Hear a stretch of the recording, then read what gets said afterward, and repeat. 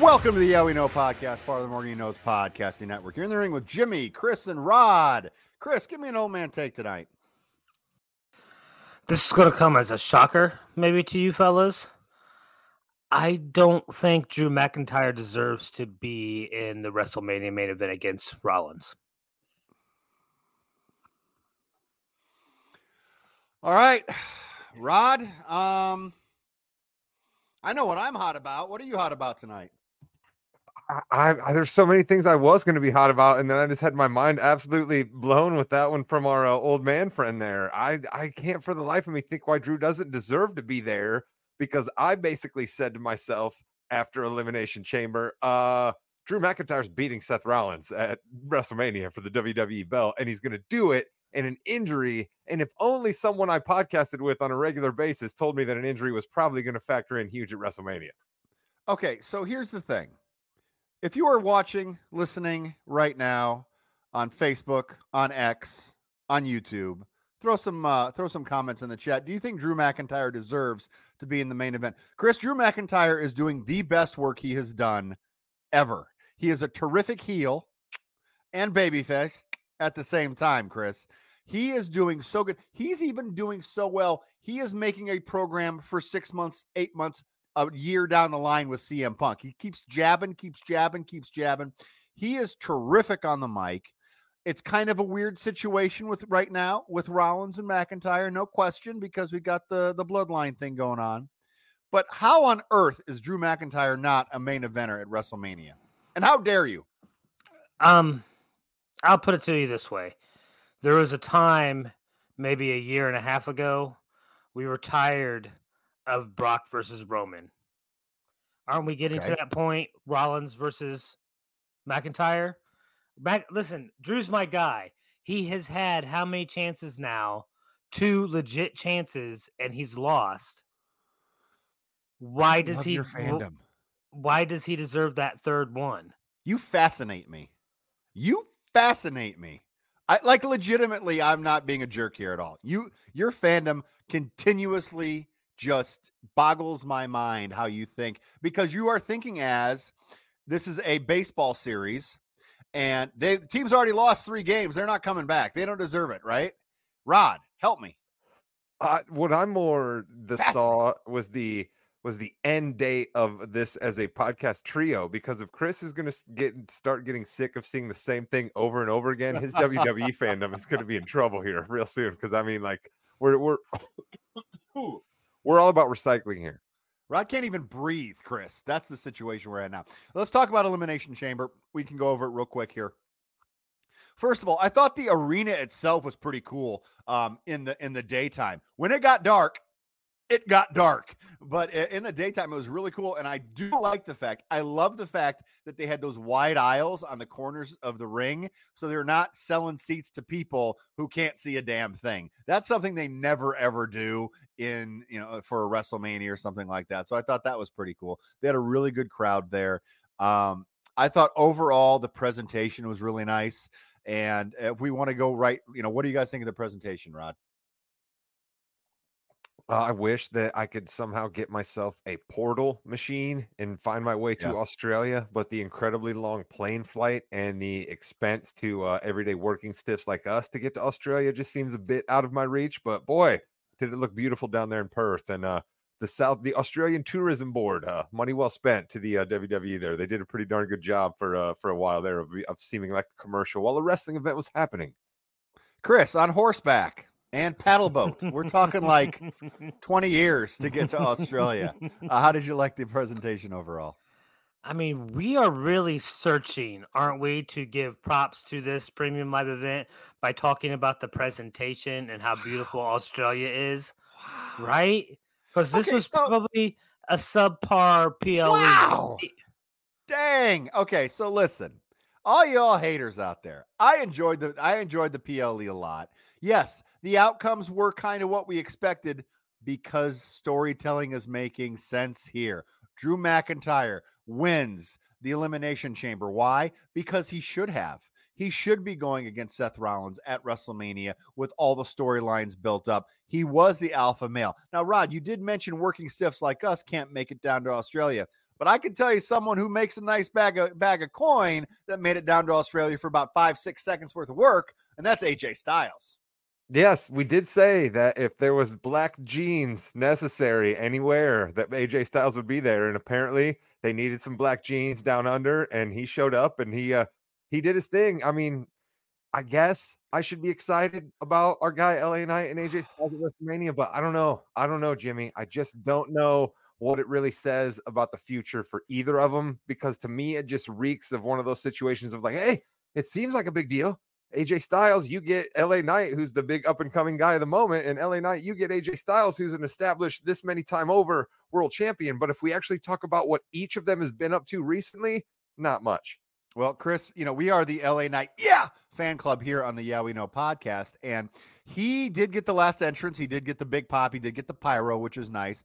He did get he lost, but he really didn't because of things that happened. Does this say more, as was Rod saying, does this say more about them, or does this say more, Chris, about where the WWE is now, where an AJ Styles, who has really changed a lot over the past few years, and an LA Knight and up-and-comer are going to be so low on the WrestleMania card? So last year, Hollywood didn't have LA Knight. That was a Vince McMahon thing, though. Vince McMahon, he changed a lot of things, including we thought it was wrong. Yeah, that he was left out. Yeah, I think it would be even more wrong this year to leave him out, as big as he has gotten. So sure. Unfortunately, the way things have worked out, they don't have a good. Like, I would rather see him go and have a feud with Orton, to be honest with you, than AJ Styles. But if for whatever reason we see AJ Styles beat LA Knight at WrestleMania, that does not spell good news for LA Knight, I'm afraid. I don't think we're going to get that. I think LA Knight is going to win at WrestleMania. AJ Styles is bulletproof. He's AJ Styles. Now, he may need to then, after WrestleMania, do some things to get back up. But I do think that's where we're going. You did mention Randy Orton, Rod. We kind of messed this up a little bit. We weren't thinking third dimensionally. Logan Paul goes against the greats. That's what Logan Paul does. It's going to be Logan Paul and Randy Orton at WrestleMania. And I'm looking forward to that. I think that'll be good. Yeah, I mean, Curtis was going on and on about how he didn't like Elimination Chamber, and I don't necessarily know that when we do our Yeah We Know-ies, are we going to be looking back on this as one of our pay-per-views of the year for sure. But, I mean, we got the swerve. Why in the world did Logan Paul want to punch Randy Orton with the breast knuckles? I don't know that I necessarily 100% got that, other than Logan Paul's just a jerk, which we all knew anyway. Yep. But, yeah, we got Rey Mysterio versus Logan Paul. Right, when he came in, we even gave him the Miz, right? Basically, who's like the low-level legend kind of guy. You know what I mean? He's kind of your Glass Joe entry-level guy, right? And then we also let's go. I mean, that's a new podcast we're doing, by the way. New podcast in the WWE offseason. Mike Tyson punch-out characters, WWE stars. Let's go.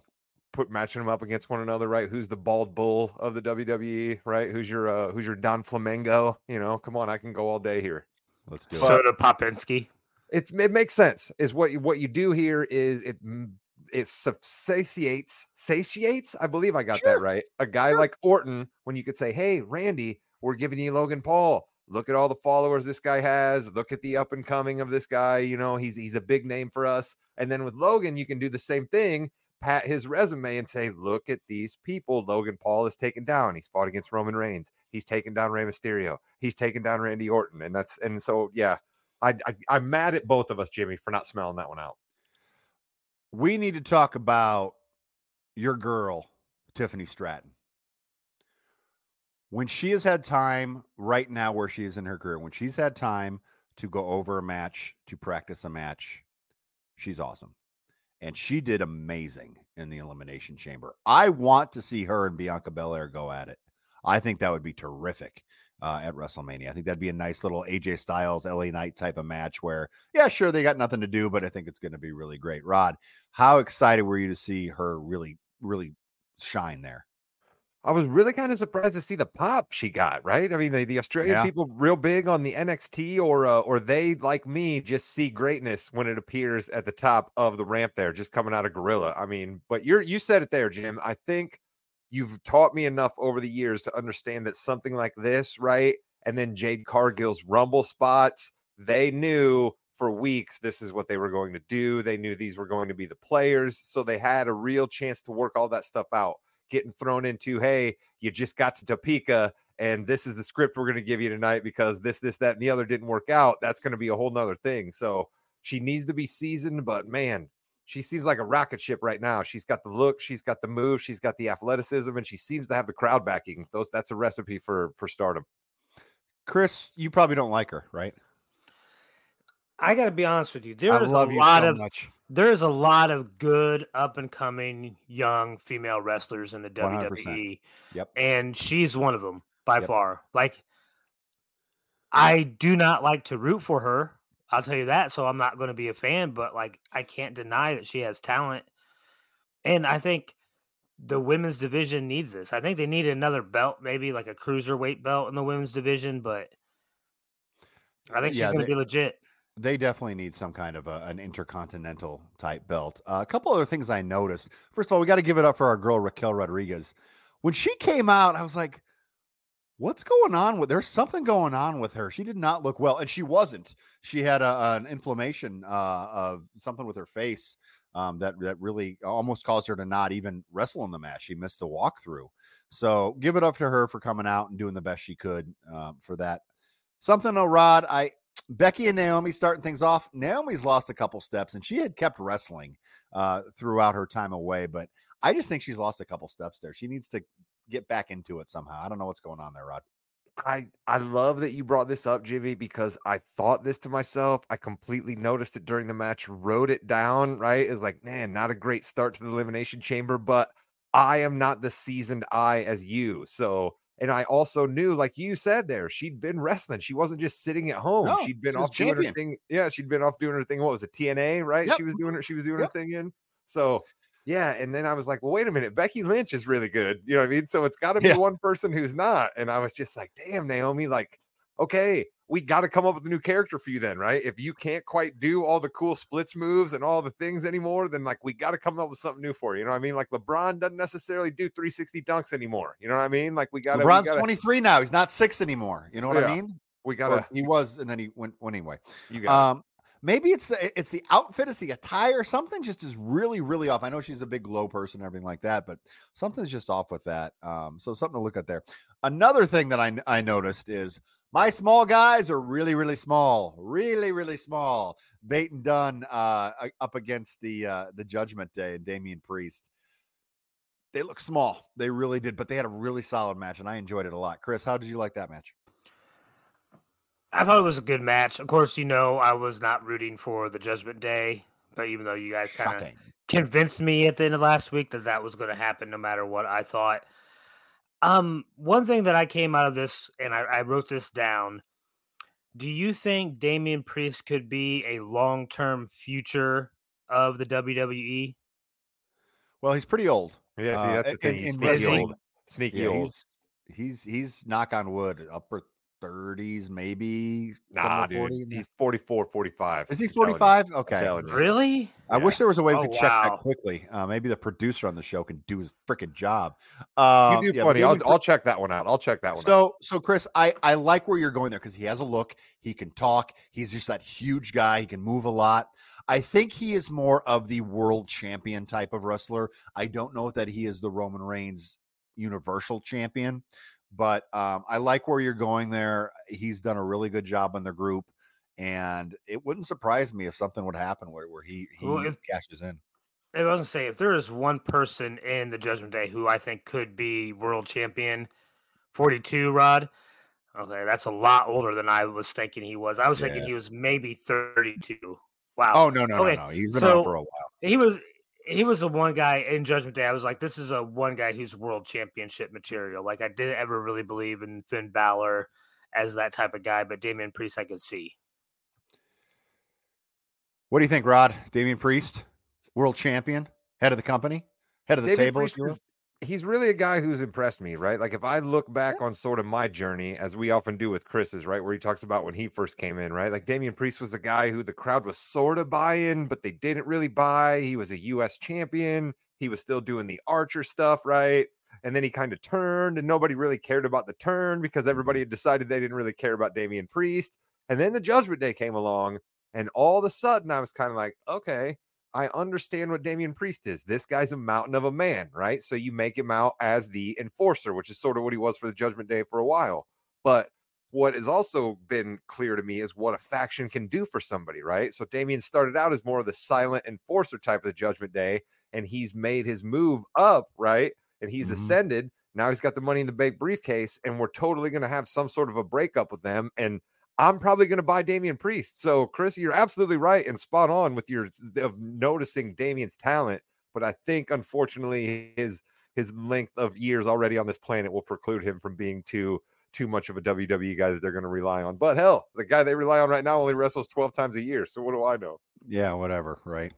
And then finally, we got to give it up to our girl, Rhea Ripley, who just had this crowd heated. Main event in Australia, hometown, and she had to work with Nia Jax, almost killed her 4 times. But that's okay. That's okay. Rhea still did the best she could. I thought the match was fine. I thought it was better than I thought it was going to be. They went longer than I thought they were going to be. Nia and Rhea were both very tired. The one move though I can't get out of my head is when Nia just sat on Rhea's chest, her finishing move. I can't remember what it's called right now. But Rhea had to kick out, and Nia had her entire body weight on her, and Rhea really had to try to kick out there. When you do that move, you hold the ropes. We've talked about this before. You hold the ropes so you have yourself up a little bit. She doesn't do that for whatever reason. You got to take care of your people, Rod. Yeah, I watch out for that kind of stuff all the time in the Nia Jax matches, right? I try to figure out if I can nail the spots where she's not. And it always does seem as if I'm always telling myself either A, she's really, really good at making it seem that she's absolutely annihilating these people, or she's sort of annihilating these people. Punching these people in the face, yeah. Yeah. Turns out it's a little bit of the latter. The move I never want to see again out of that match, and I'm sorry, I'm going to go ahead and be the contrarian Chris guy here, but Rhea Ripley never do the frog splash ever again. I'm sorry, top rope moves are not for you. It didn't look very good. It was more of kind of like a sick worm splash that you kind of worked off there. It's I get where you're going, the whole Dom, Eddie, it's, but just don't do the frog splash anymore, Rhea, please. Yeah, Chris, she did a lot of moves that she hadn't done before. It's interesting. Yeah, I don't know if she was putting on a show for her hometown crowd. I mean, I'm a little bit surprised. There was a part of me that really thought that WWE would job her in her hometown like you guys have taught me so well they like to do. That's Vince. That was Vince. Well, again, good riddance, I guess, then, because that's what, as a WWE fan, you want. You want to hear that crowd invested and hype and going nuts and insane when their hero wins the main event at the Premium Live event in Perth. You want to send people home happy, and they did that. Speaking about sending people home happy, Raw is talking this week. A lot of talking segments, and this was we talked about this in our chat earlier, gentlemen. This was a transition Raw, and it stinks for the people in the stadium. It stinks for the people in the crowd because you only had 4 or 5 matches, and 2 of them were 2 minutes. There was one that was a little bit longer, but we're basically setting up everything. Nia versus Becky's coming on next week, so Becky's going to be able to get that win in and go to WrestleMania. And then Cody is hunting the Bloodline. Yeah, okay, fine. Cody's hunting the Bloodline. I don't despise that storyline. I understand that we need some things to take up our time before WrestleMania, but I'm going to ask this question right now while we're embarking on this journey. Is 40 days between PLEs just possibly too long? All right. Can we make sure that WrestleMania actually ends up in the end of March? Can we work something else in the middle of March and push WrestleMania back to the middle of April? I just think it's too much because I didn't care about any of that. Why is Paul Heyman coming out with 3 random dudes? You can't get a Jimmy or a Jay there? Those guys bounce back and forth between all shows all the time. We can't get a Solo there. I mean, we got just 3 random dudes. He's got to have a phone for The Rock. Grayson Waller's getting jobbed. None of it made any sense to me. You have 5 Raws, Chris, to go before WrestleMania. Aren't the SmackDowns a little bit more important than the Raw when it comes to WrestleMania and the real main event and the Bloodline? Except that Cody's on Raw. Yeah, that's the thing. And well, we have 10 shows between Raw and SmackDown that we have to fill before WrestleMania, and that's a lot of content. That's 50 hours of TV we have to do, Chris. Yeah, that's a lot. But a lot of stuff needs to happen because right Yeah, now it looks like almost utter chaos, to be honest with you. it does. Speaking of chaos, we'll hit on this before we head out to the fast break. But speaking of utter chaos, we do have Gunther defending his Intercontinental Championship against the entire roster at WrestleMania. Not bad, right? I kind of like the promo that Gunther cut, though, right? Like I sort of dug it, right? Where it was almost kind of like, hey, it's choose your own adventure here. We're letting you guys pick who the next opponent might be because I'm just going to throw out names. And it certainly did seem as if Sammy got the biggest pop. And I enjoyed when Sammy and Gunther had the little stare down with no talk because we all know what that means in wrestling parlance. But then the damn Judgment Day came out and pissed all over everything. Is Finn Balor going to take him on? Is Damian Priest going to cash in for the Intercontinental belt? Is Tom and Nick Mysterio going to do it? What's happening? Chris, what do you think? I can see Damian Priest taking on Gunther and having success a whole lot sooner than I can see Sami Zayn. Now, I don't want to say that I would prefer that he uses his Money in the Bank on a larger title than the Intercontinental Championship, but I could see him using that in or after a match between Gunther and Sami Zayn, especially because Gunther kind of called him out. What, you out here to finally cash in your contract on me? Like, man, he made a dig at it. I just think it makes people look stupid if they don't do it for the World Championship. I mean, don't you think, Rod?